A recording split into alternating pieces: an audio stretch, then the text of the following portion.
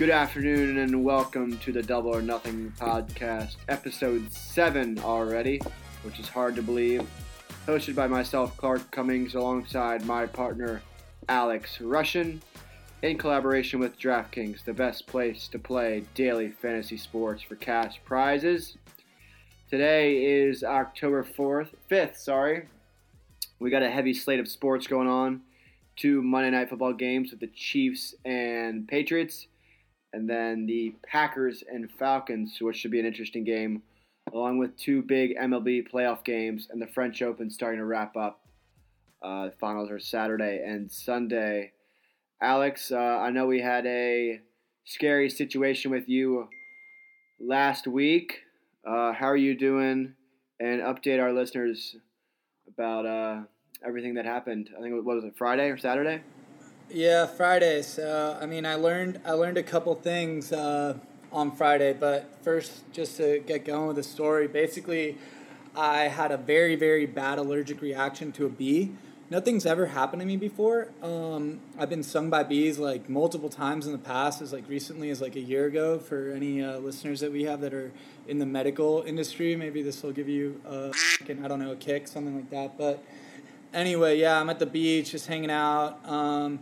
Get stung. 10 minutes later, I'm scratching my and then scratching my face, just like nonstop. And I'm like, what is happening? And I felt like an Oompa Loompa, like not an Oompa Loompa, but you know that blue and Willy Wonka that just blew up like a blueberry?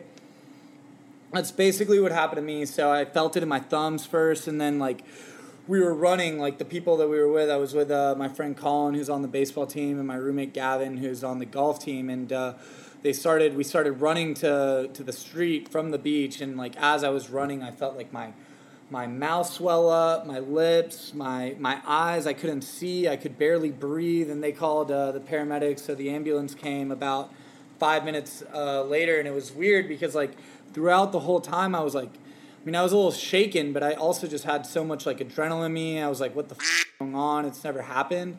And I just looked insane. Like my face blew the fuck up. And so it's like when you're like stranded in a desert, hopefully we don't find ourselves in this position, but let's say you are stranded in the desert and you finally get found, you see a plane drive over you, you relax. So even though like the situation was like still really, really rough, once I was like with the ambulance, I just like kind of like mellowed out a little bit and was like, all right, I'm safe. But then once I got into the emergency room, the doctor told me that like my throat had basically closed and it was the worst case he's seen in 10 years, and that the paramedics saved my life. So, first of all, I guess just huge thank you to the paramedics who saved me. That I can't believe that happened.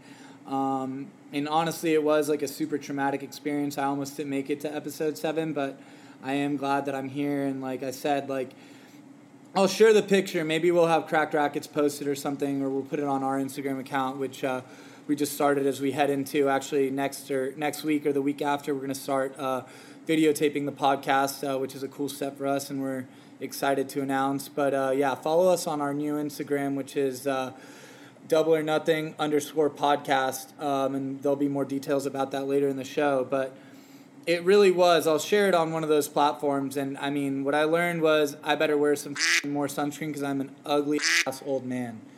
Just awful. Yeah, and well, thankfully we don't have to mourn your death, and that you're here, and we can talk about a bunch of random sports and get into some random topics that cross our mind. But first, we got to go into the French Open. I don't know if you saw today. Do you see what Zverev did today? And the whole tennis community was freaking out. He had like I guess he played Sinner yesterday, lost in 4, won the third set, but Sinner was by far the better player. And a 19-year-old to play that well, shows the maturity the kid has already. But Zverev played the match with like 101 degree fever, was complaining of stomach problems. I don't know about the COVID protocol when they take tests, but I was just reading something that, again, Zverev and the young generation things up by not, following the rules. The team didn't follow the rules at times of the U.S. Open. So, it just further proves our point that these guys aren't the smartest and very what's the word? They're not educated enough about the topic and don't really give a shit, which is annoying. But I'm glad Sinner moved on because we got a good matchup with Sinner and Nadal tomorrow afternoon, I think. So I think you are allowed to be sick and just get sick. I think at this point he's definitely COVID free. Getting this late in the tournament and staying in the bubble, he has to be. And I'm sure they're getting regular tests. I'm pretty sure they are. But with that said, I think my thing is it's like, okay, it's one thing to go and try and win the match, but then once you can see that the match you just don't feel well and you're not going to be able to. You're not going to be able to win the match, then I think you just have to go into that decision mode of possibly retiring from the match. I respect him trying to play, but what I don't like is at the end of the match, now it comes out that he's been sick and stuff like that.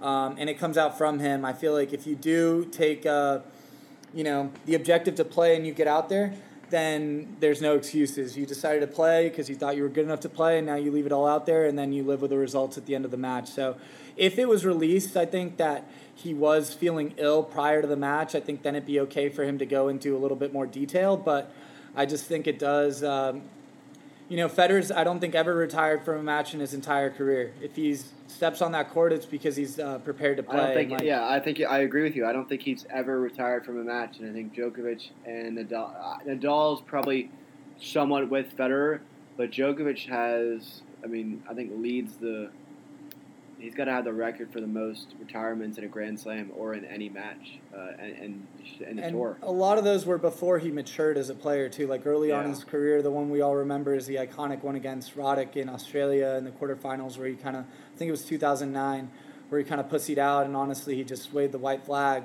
and that was his last one. After that, he just went on that incredible run that has lasted 10, 12 years. So I think you see that with signs of immaturity. Nadal, for instance, and that's the thing, I respect Federer the most, but I don't not respect Nadal for going out there and trying and seeing if he can play, and then if he can't play, pulling out during the match. I have no problem with that, but just if you're going to play, then don't bring those things up in the press conference afterwards, I think. Yeah, and I think the biggest issue we have as tennis fans and a part of a tennis media company, it's the lack of responsibility that some of these guys have, and it just hurts the sport. It comes out after the match, and he's just not accountable with his actions, and that's why I've never really been a strong Zverev fan, and he's always been prone to the upsets. So I've always rooted for the underdogs, and underdogs playing Zverev usually have a good shot because he just mentally you never know what you're going to get from him, but. It's a little upsetting that we're in a global pandemic and he wasn't really upfront with how he was feeling. And I don't know the protocols in Paris and how many tests they're doing a day, but still, you gotta say something. And because where we are today, if it's last year, it's different, but we're in a different kind of age of society right now with everything that's going on. So, I was kind of upset with that, but. I think Sinner played a hell of a match, and you got to give all the credit to the young 19-year-old who's going to face Rafa here on, I think, tomorrow afternoon. But really what we're looking forward to is the potential Djokovic-Nadal matchup. Alex, what do you think about this? I don't know what time the match is, but how many people do you think are glued in to the TV watching? Before we get into Djokovic and Nadal, how many people you think will be glued into the TV on Saturday morning? So you'll have College Game Day that you're competing with. You'll have SportsCenter probably on ESPN2 recapping baseball on Friday night. And then you'll have, you'll have some other show. There's other college football shows. But you're going to have the women's final at 9:30 or 11 on Saturday morning, where people are, are watching game day, but they're also getting out of their house and, going to the grocery store, whatever. I would like to see the TV ratings for Saturday, October, 10th, for this women's final. What do you think what's your opinion on that? You think there's going to be many people tuned in to not really a star-filled star-filled quarterfinal right now? Lack of stars? Yeah, I don't think that there's going to be much viewership from the United States on that day as far as the French Open is concerned. I mean, you just got to look at it like it's a very international sport. So I think across the world it's going to do fine, but in the United States it definitely can't compete with college football. Like, no shot. And the biggest reason that is too is because there's no Americans left on the men's side that are playing. On the women's side, there's one American, but we'll see if she gets to the final. So for that day, I just don't really have a lot of faith in it, and that just kind of, I mean, it just speaks to popularity, and it's what you like the most. You know what I mean? I think the United States is a very, very patriotic country when it comes to sports, especially when they have one of their own playing, and it's something that unites the country and something that the entire country can all get behind, regardless of whatever. And that's why when you do see these different spikes in viewership, it's definitely because of that. Like, I'm sure if Coco was in the finals, it'd be a completely different story. But since it's going to be probably two European women, I don't really see it standing much of a chance. It's also just like being early in the day too, because you can wake up at 11, miss a couple games, but you got the rest of the day to watch college football. There's just so much going on. But this is going to be a match early in the morning and then probably mid-afternoon for us. So along with the time change and just not being able to compete with college football and a lack of American representation, I think that's going to hurt it for sure. So we had some upsets in the round of 16. Simone Halep went down, then Kiki Bertens went down. There's this young 19-year-old, I haven't heard of her before the tournament, Swiatek from Poland, who hits the ball well, very clean off both sides. Got a good IQ for her age on the tennis court, and she plays a fellow Italian. And then there is Kenin, who moved on to the quarterfinal, but like Alex said, it's really one American right now because Danielle Collins plays in the round of 16. Her match is moved to tomorrow at 5 a.m. against Jabeur, the Muslim girl who's ranked 30. So that will be a intriguing matchup, but really you can't have max. You'll have one American moving on to the semifinal, and it probably would be Kenin if Kenin and Collins were to face off. But the thing is, you really don't have any notable figures in there. Kvitova is notable, but she's only won 3 Grand Slams, so you'd have to have a Serena, Goff, another simplifying Venus. it. Like the reality is, there's just not a reason for someone who's not a tennis fan to watch any of those matches if there's not an American playing. I'm not going to watch it. I mean, I would maybe catch a glimpse of it if I'm betting on it, and there's some good odds, but I'm probably not going to watch it. I do think the odds right now are intriguing. For some reason, they put Swiatek to be favored at plus 250 after defeating Halep.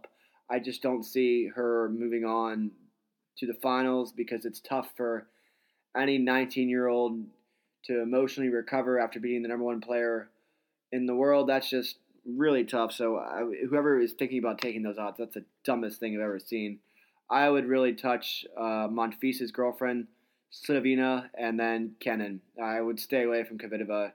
I don't really like her game on clay, especially on this surface right now with cold, windy. Balls are kind of not going through opponents. So that I just think Slivina or Kenin, are the two favorites. Slivina at 275 and Kenin at 500. So I'd throw a few bucks on those and ride those out because I think those are some pretty good odds for both. So that will be intriguing. But really, I wanted to get your opinion on what do you think about the men's draw so far. No Americans left, of course. That's too much, too expecting too much, obviously, like I always do. But what's your thought on Nadal and Joker? So, just looking at the men's draw here, I not surprised that Djokovic is through the quarters. Also, Carreño Busta following up a really good run in New York. But, I mean, he's from Spain, so he's a natural clay quarter. So that's, that makes sense. Rublev, pretty straightforward. I like that. The match that was interesting to me was the Tsitsipas-Dimitrov match because Dimitrov's just constantly, I think, been fighting. just the last couple of years to really, I think he was solidified as like a top 5, top 10 guy, and then kind of slipped up. He had that awful year. Now it's just like he's kind of in between both those things. So I would have liked to see a bit more like, I don't know, fight out of him. Like I didn't watch the match, but just looking at the score, 6-3, 7-6, 6-2, it's like I feel like Grigor, just as far as like maturity wise, he's been there before. He's done stuff that Tsitsipas hasn't done. He's been where Tsitsipas is right now. So I feel like they, as players, are on equal footing in a lot of ways. So from him, just in the stage that he's at, I think at least make that match go to 4 sets, if not 5 or something, show us a battle. Team, pretty straightforward. I mean, he still had a dogfight. That guy Gaston had a crazy tournament. An interesting point about that is Gaston is French, and not a lot of French guys do well at the French Open. I don't really know why. I mean, you saw Monfils going out in the first round. You saw Benoit Paire going out in the first round. They don't really do well, which is upsetting for those fans. So Schwartzman team, that's going to be a very interesting match there, and I'm looking at the odds right now on what I'm seeing, and I see Schwartzman is plus 180. And he's definitely capable of winning that match, especially after Team just won a U.S. Open and then just played 5 sets. Like, he has some miles on him, and Schwartzman, I mean, he just beat Nadal. He's as good as anybody on clay. So What are Team's odds? Team's odds are minus 225. Wow. So Team said in his press conference yesterday that he thinks Schwartzman would be the favorite in this match. And our theory, Alex, of winning a match after a 5-set match, it's got to be between 15 and 18%. I don't know why Schwartzman is so high. I think anyone that has those odds over plus 150, jump on Schwartzman, because Team's emotionally exhausted, just looks drained after that big high he had at in the US. So in New York, I think Schwartzman can. These conditions favor Schwartzman, and a lot of the commentators, like Jim Courier said today, wouldn't be surprised to see Diego move on and move into the semifinals, where he would have an very intriguing matchup against Nadal, who we beat about a week and a half, 2 weeks ago. So but I think Alex, we want that team. Wouldn't you match take? with Nadal. I mean, I would take. Do you feel confident in Team after a long 5-set match and his kind of the miles he has in the past month? I mean, I do. I don't think those odds reflect it as good as they should, just like you do. But, yeah, they're a little high. But, yeah, especially for this match. Maybe if he had 2 5-setters under him or something like that. I still think Team is the favorite, but that guy's a good opponent, and he could for sure win. So I think it's at least, like, I would say 60-40. I mean, just those odds being as good as they are, I think it's worth a sprinkle at the very least if you have some other safe bets going. Looking at Nadal Sinner, I mean, it's been a great run for Sinner. I think Nadal's going through there. And I would love to see that Nadal team just bloodbath. That would be the semifinal. That would be crazy. And that could even potentially be like a deciding match depending on how it goes for Novak in these next 2. Another interesting match to me is the Rublev-Tsitsipas match, and I'm looking. Rublev is plus 140 and Tsitsipas is minus 160. What do you think about those odds? So Rublev is the favorite, or Tsitsipas is? Tsitsipas is minus 160. So I'm really kind of motivated to put a solid parlay together. I would honestly go Djokovic, Tsitsipas, Schwartzman, Nadal. I wonder how much that would pay out. I just don't feel confident in Team. And then Rublev came off of another. I mean, he's had Tsitsipas and Rublev both came back from 2 sets of love down, but Tsitsipas came off of a convincing win against Grigor, who just laid an egg, like you said, who's just been Mr. Inconsistent his whole career. And Rublev came off of a tough physical battle with Fucsovics, who beat Medvedev. So I think I would take Tsitsipas there. He lost. He kind of choked against Rublev in the 3rd set in Rome. I think Djokovic, Tsitsipas, Schwartzman, Nadal would be a good parlay to take for that quarterfinal.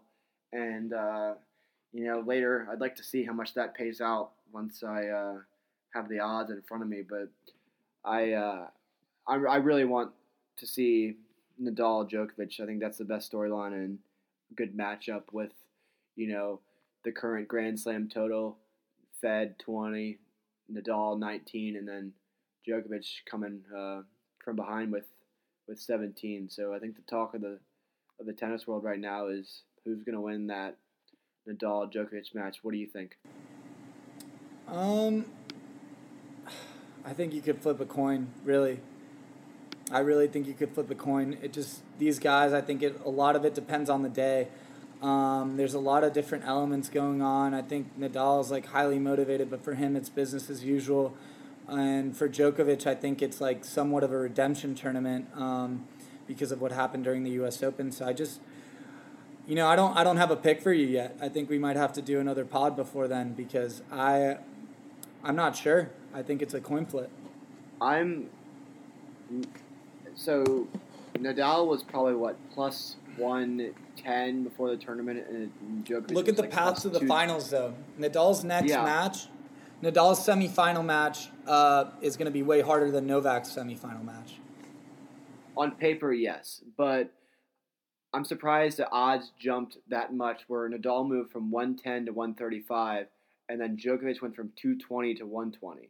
So the Vegas is definitely liking how Djokovic is playing, and talking with people, they think this is kind of the best Djokovic has ever played. He looks so strong, and this might be the top of the top, where no one's ever played this consistent as well as Djokovic has this year, and just the returns and the way he's striking the ball off both sides, moving in, and then I think the conditions drop shots that he's really doing, and the conditions probably do favor Djokovic. I just can't bet against Nadal at a tournament that he's just manhandled over his career and the confidence he has stepping on that court.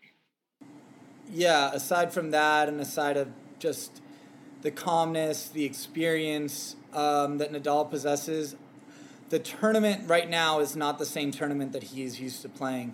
And I think these conditions are a little bit better for Djokovic just because it's quicker. And Nadal wants it to be slow. He wants it to be groggy. He wants it to be heavy. So I think Djokovic does have an advantage there just because of the speed of the ball. I don't know how much it will impact Nadal's ball's ability to jump up off the ground. But, yeah, I kind of thinking about it in that sense, I do like Djokovic. And I feel like Djokovic is used to suffering just from a societal standpoint, the way he's grown up and everything like that. I don't think this bubble is affecting him as much as it might be affecting Nadal. Also, just with the prospect of what happened at the U.S. Open. So that's why I would maybe actually favor Djokovic. I think you have a point. I'm kind of looking at it, they're both excellent off the ground, and the matchup is a great matchup because when Nadal spins that forehand out wide to Djokovic's backhand, he can, take it so many different ways. When Nadal approaches Federer, and he's just trying to get that ball uncomfortable into that one-handed backhand. So it's a great matchup. I just don't understand the conditions enough on how they'll play out in this match. We've never really seen an extremely windy, cold match with these two guys, I don't think. Not that I can remember. But there's been some windy ones at Indian Wells, but I don't know if cold. But not on, I just but not, also but not like on clay, mm-hmm. And not on no, clay not on clay in Europe. So, my feeling is Djokovic takes it in 4, but I'd like to see Rafa win with everything that's going on. I don't want you to you shouldn't reward bad behavior almost, and that would kind of be a tough taste in tennis fans' mouth if Novak won. I disagree because it's not anyone rewarding it; it's him earning it. And you know what? Low key, can't really say much if you're winning. It's pretty much the thing that cures all. Winning cures everything. So I don't really think that people can say whatever they want to say, but they can't unmake him the French Open champion if he is, and they're just gonna have to deal with that. Obviously, he's doing something right. He fucked up, but when I look at when I look at the match, I kind of looking at how Djokovic has played. He's playing with so many more drop shots, so I kind of see. I mean, they're both going to wear the hell out of each other. how can Nadal do by anticipating those drop shots and really gripping and ripping and putting those balls deep back in the court where if Djokovic gets it back, can he get an overhead to put it away? Or is he going to be in trouble with those short drop shots? Is it just going to be, an angle game and Novak's going to be kind of feeling the power there by just pushing the ball all over the place and hitting winners off of those drop shots? Or is Rafa going to be able to get up those, strike those? And I think with Rafa, his volleys aren't the greatest part of his game. So I really think Rafa in front of the service line, that's the matchup that we should be looking forward to. I don't know, because in my opinion, it's like I actually think Nadal's an underrated volleyer. His volleys aren't the best part of his game, but when he does come up to net, it's to put the ball away. All his volleys are very, very easy volleys. So that's why, his volley numbers are actually very, very good. And Novak is doing this right now, and it's probably something that he's added to his game, but I think it's also just like the theme of the tournament a little bit. Homeboy Gaston, who played team, I think had like 50 drop shots, and he only missed like a few of them. So team basically had 50 sprints to the net.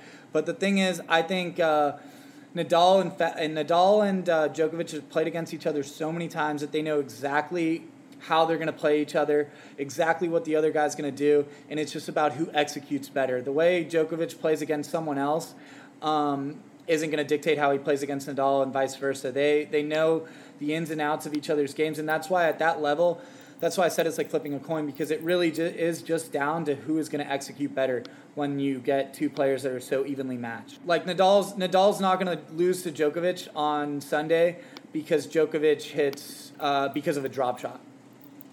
That's not going to win Djokovic a tennis match against Nadal. That's definitely not going to be the difference maker. He might add it to his game more so, and he's feeling it, but I don't think that's going to be the deciding factor of why Novak Djokovic might beat Nadal in a tennis match. Like I said, I think it's just they know what they're going to do against each other. They're going to try and do it, and it's about who executes better and who's better on the day. That's kind of, at this level in tennis, it's all about inches. Yeah, no, I agree. I just think if Djokovic can kind of neutralize Nadal's forehand and just push him over towards his backhand and then drop shot him and move him around the court, it's going to be a tough day for Nadal. But looking at the head-to-head on the ATP.com, Djokovic has won 29 and Nadal has won 26. So 29-26. Novak, their last matchup came on the hard court of the ATP Cup in Australia in January, where Novak won 6-2, 7-6. And then on clay, they played in 2019 in Rome, and Nadal bageled Djokovic the first set and then won 6-1 in the third. So 6-0, 4-6, 6-1. Rome is also typically quick, by the way. Yeah, Rome's quicker. So this is a different tournament. We haven't seen these conditions, so it's going to be a totally different match than we've probably seen before. I mean, same matchup, but I think it's going to be a little bit slower, and we'll have to see how these guys adjust. They're in the top 5 in the world for a reason, so I'm excited to see how that match plays out. But I'm really looking forward to the rest of this Lakers and Heat series. Lakers up 2-1. Tough loss last night. LeBron and company didn't look like they were ready to play. Yeah, that was pretty brutal, honestly, watching that game. It made me wish that I got stung by the bee 5 minutes before tip-off and not on Friday, because holy shit, I needed an EpiPen for my eyes yesterday. It just didn't feel good the entire game. The energy was off to me. The vibe was off. I thought that the Heat wanted it more from from tip-off, from minute one, and you saw that throughout the whole time. And I was just waiting the entire game for the Lakers to just take a run and just have a big run and, kind of just put them to sleep. And that never came. It was almost like that game that they lost against Denver where they were up. They were down big, and then the fourth quarter started, and then all of a sudden they go like 11 stops in a row and go on a 19-2 tear and bring it back within striking distance, all tied up, and then the last 4 minutes, Denver gets away with it again. So I was just waiting for that, ascension, and it never came. And I mean, I'm disappointed with like the energy. It really did seem like the urgency wasn't there as much. Anthony Davis had a terrible game. He's been playing really well, but he had an awful game. LeBron, stats wise, he had a good game, but I didn't feel like he had a major impact on the game the way he normally does, and they didn't come in like flusters where it was just like big time. But what does concern me about this game is like, okay, maybe there was like the element of like AD letting his guard down a little bit because Bam's not out there now, and they were seeing some new faces, so there was like a new adjustment period. But this team is definitely worse, so they should have jumped on them. But just looking at like the impact of the Lakers bench, I mean, you got a few threes from Kyle Kuzma, which you can never count on. You can never ask for those. And Markieff Morris played really well. So I don't know. Like, I feel like they had enough from the bench to step up. If AD has a normal game, and LeBron just plays with a little bit more energy, maybe, I think that's regardless of what Jimmy Butler did last night, which was remarkable.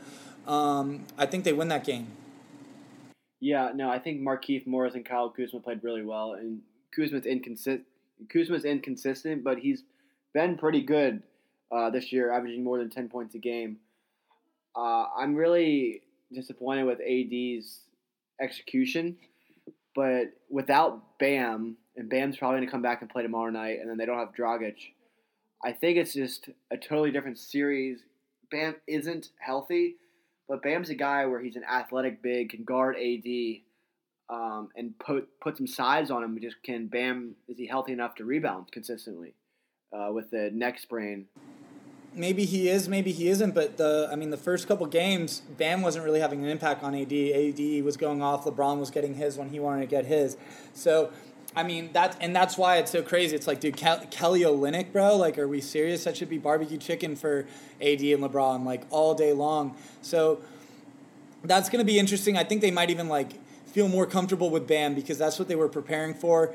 I don't think they were preparing for high minutes from Kelly Olynyk, and that the problem with it is like the Lakers don't need every single guy to step up. They just need a couple guys per game to step up. The first game, KCP stepped up and he played great. And then you go look at this game, and it's like you did have the Morris brother and you did have Kyle Kuzma, who hasn't showed up at all. Like, if he gives you anything, you should be able to win the game because they're always automatic, the big two.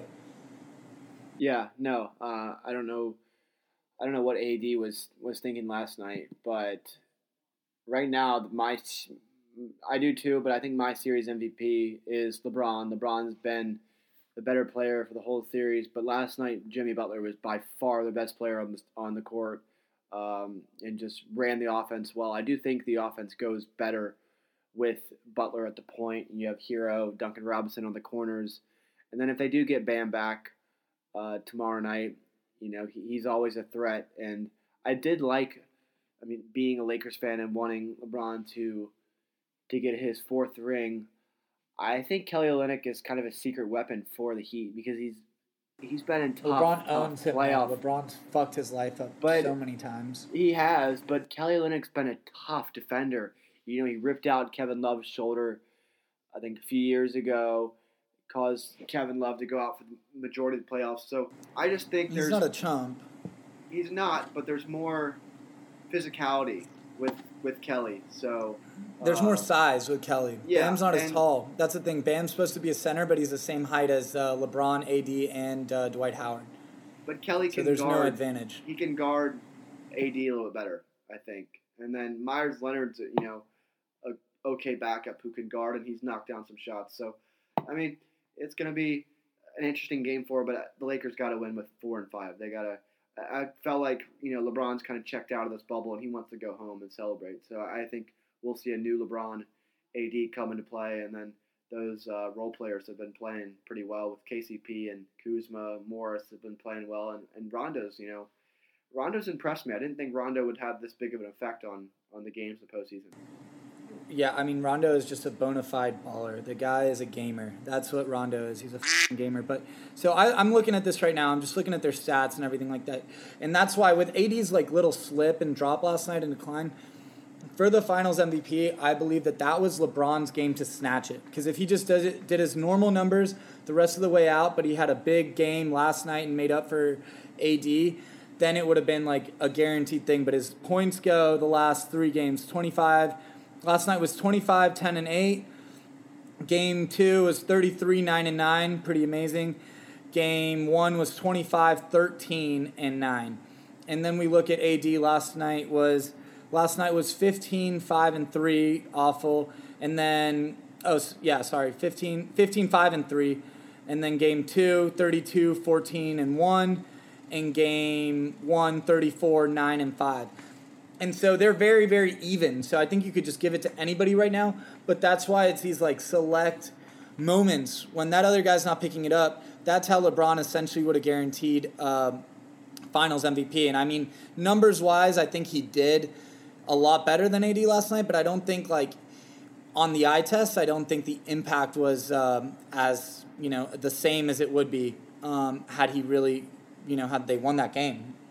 Truthfully.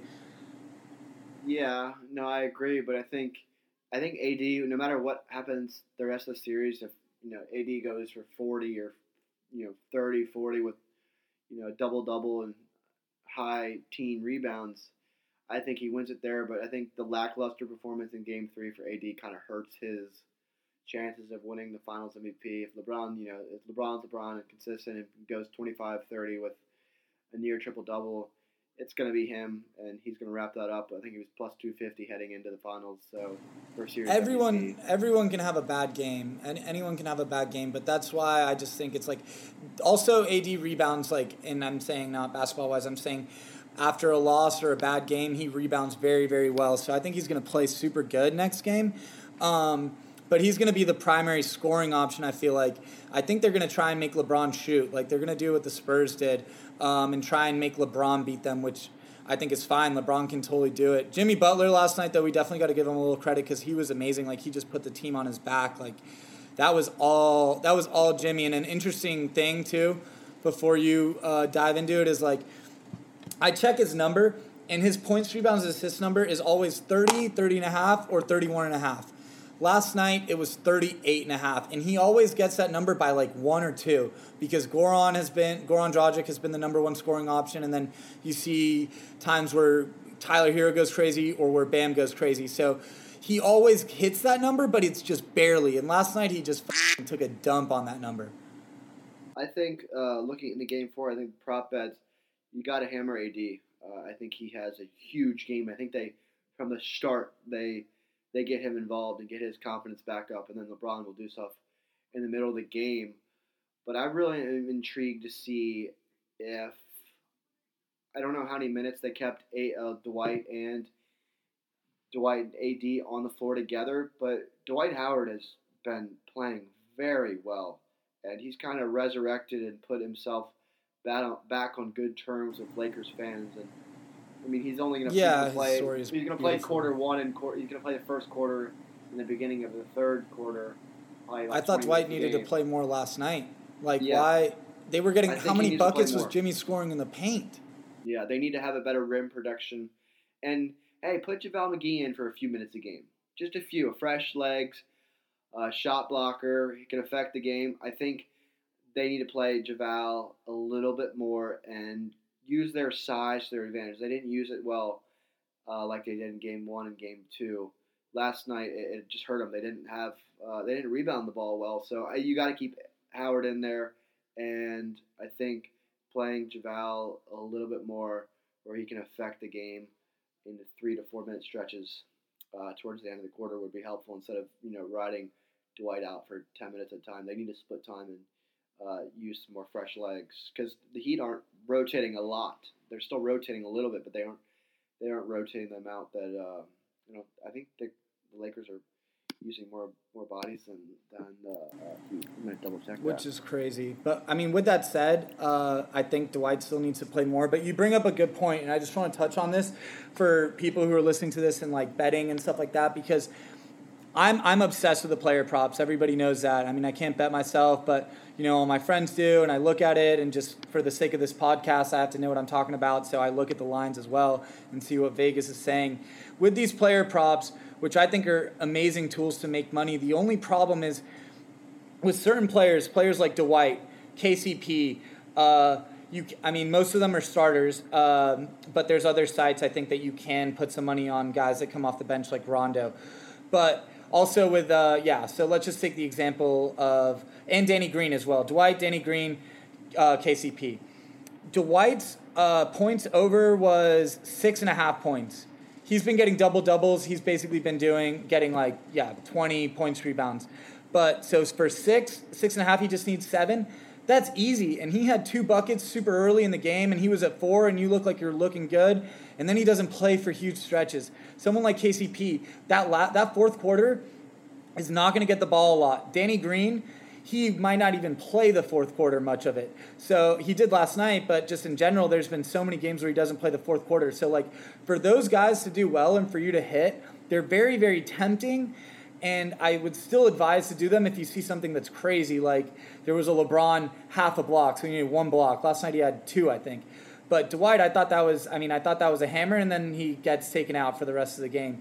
So to feel good about those bets, honestly, you need to be hitting them by halftime, I'd say. If not midway through the third quarter. If KCP has 2 points at the beginning of the third quarter, you're so if you do want to go a little bit more conservative, I would say maybe just take players that will be playing deep in the game, like a LeBron or like a AD or something like that. I still like those other guys because it makes it interesting, but it's just been very, very unpredictable. Also with injuries right now too. So I would definitely have that in mind. And speaking of injuries, I think Danny Green's a little banged up because JR played 5 minutes last game. But when you look at it, and I consider minutes, I consider a minute past 10 minutes, and the Lakers, obviously, they had their Lakers and Heath both had their 5 playing more than 10 minutes, but Kelly Olynyk plays 31 minutes, Iguodala 17, Nunn 20. And then you look at the Lakers, Caruso, Rondo, Kuzma, and Morris play all above 20 minutes. So the Lakers are using more bodies. I'd like to see JaVale play about 8 or 9 minutes a game, and then Dwight Howard only playing 15, 4 points, 3 rebounds, 1 assist, 1 steal, and then 0 blocks. I just think he can affect the game more, and I would like to put him in the game more, if not use McGee at the 5, because I think they need a 5 more in this series just to kind of neutralize, get more rebounds and kind of use their size to their advantage, especially on the offensive end, but more on the defensive end. But I think the offensive end, they can, they can't space the court that well, but the offensive rebounding for the Lakers could be a big asset going forward. I mean, yeah, just do what's working. If Dwight's working, play Dwight for 25 minutes. Who gives a f***? But also, I mean, at the end of the day, the effort just needs to be there and the urgency. I didn't feel like the Lakers had that same urgency and I don't know. I would honestly, let's just call it the way it is, that Mamba mentality as required, and they got to keep focused and not let any blunders happen, because as soon as they give these guys a hand, they're going at your elbow. I mean, these guys are a bunch of dogs. That was probably the best single game playoff performance by a person against a team where the odds are stacked against him since Allen Iverson won game 1 against the Lakers in 2001.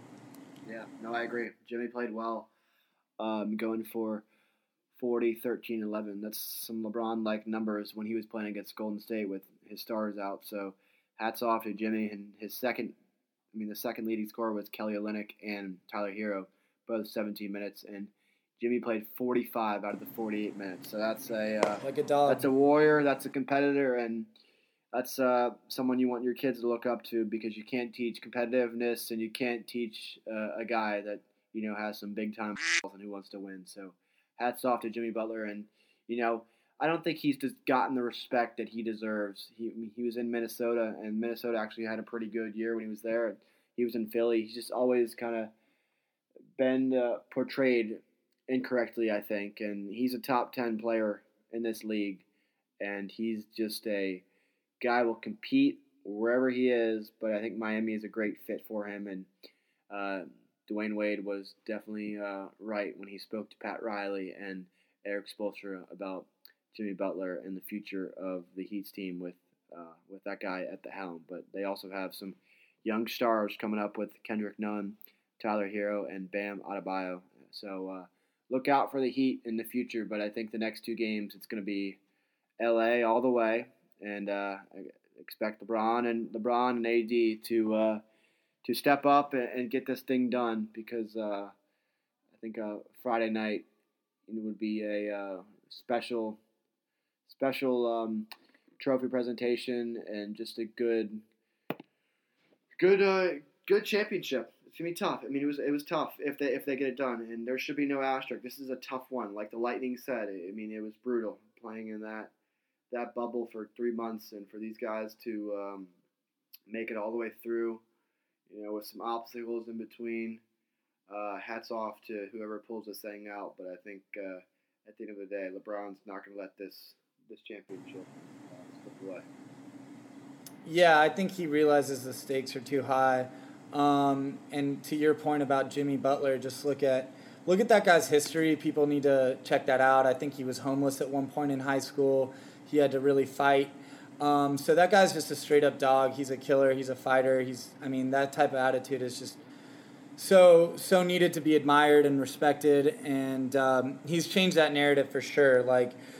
And that just plays to the role of the media and everything like that and what they do. But it's like he's definitely changed the narrative behind him. And he just, now that he's with like-minded people and a like-minded culture of just grinders and hard workers and stuff, you can really see that, he wasn't cancer to a team or anything like that. He just wanted to win. And people, my coach here at LMU always says, bring the juice or get left behind. And those guys are getting left behind.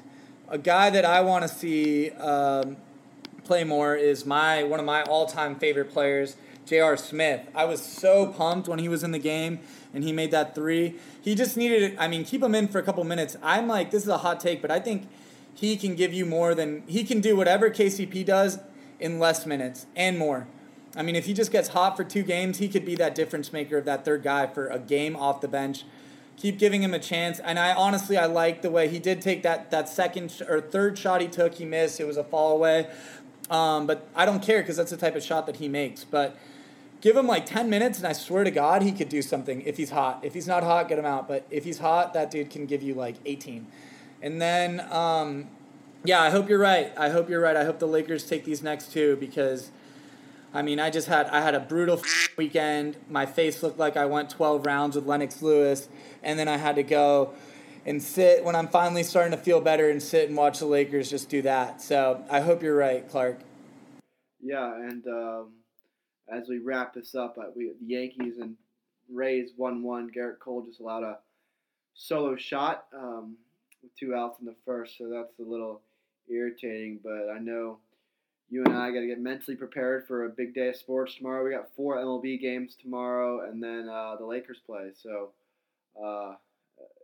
exciting stuff to come. And French Open, the stars are aligning and matchups are getting better, and probably have some longer battles with the guys. And you never know with the girls, but we're really excited for the next few days, and hopefully the Yankees can get the win tonight, so I don't stay up and get nervous about my $100 bet at plus 500 for them to win the World Series. And I got some money on the game tonight, so the Yankees are Yankees. Let's get it done tonight. But Alex, another great episode, and we will catch you guys next week.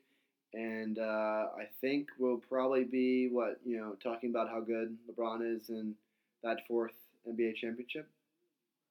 Yeah, I hope you're right, and I also hope we're talking Finals MVP, which, touching on that, I don't think he's going to be jealous if AD wins it. I think at this point, just with his comments responding to Kyrie, how he said we're not jealous of each other, speaking about him and AD, I think he does want the best, and I think this is like a Magic Johnson, Kareem Abdul-Jabbar moment where it's like it's Kareem's team, and maybe LeBron is Kareem in this case. He's got this championship where he's the guy, and then after this, it's going to be a passing of the torch. So I think this is just a little preparation for that. But hopefully we're talking that.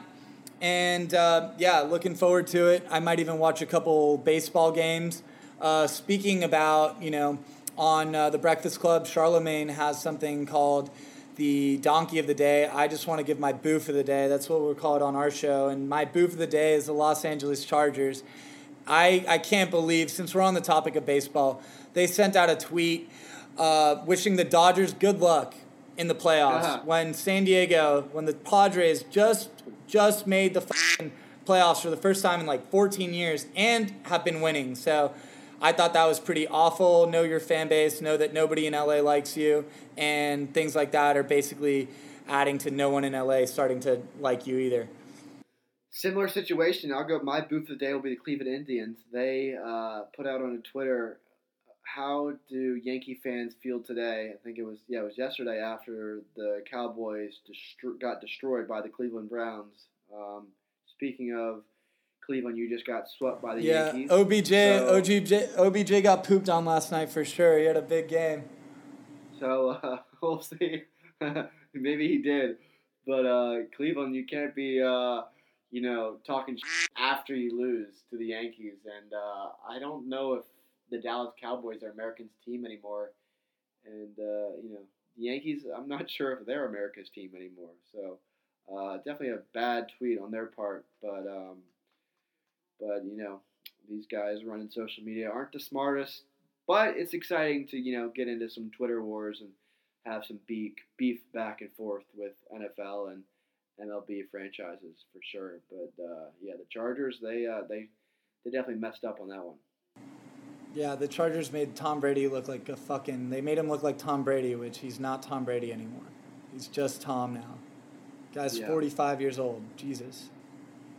It was a tough game, but another episode wrapping up. This is episode 7. We'll catch you next week with some storylines. I think, I guess the Lakers, Yankees, following baseball, and then the Djokovic and Nadal, if that is comes to fruition. So looking forward to talking to Alex about that, and we will catch you next week on another episode of Double or Nothing, partnered with DraftKings. So have a good weekend and enjoy the loaded slate of sports this week with college football, NBA, French Open, NFL, and I could go on, and of course the MLB. So thank you guys for tuning in to another episode of Double or Nothing, and again, we'll catch you next week. Yep, thanks again for all you guys tuning in. Thanks to my partner Clark. Thanks to DraftKings. Thanks to the paramedics for making episode 7 a 2-man show and not a 1-man show. Hopefully we'll be talking LeBron and Lakers winning a championship, some good tennis matchups, and I won't have to use an EpiPen as a plug this weekend. So, looking good. Thanks, everyone. Peace.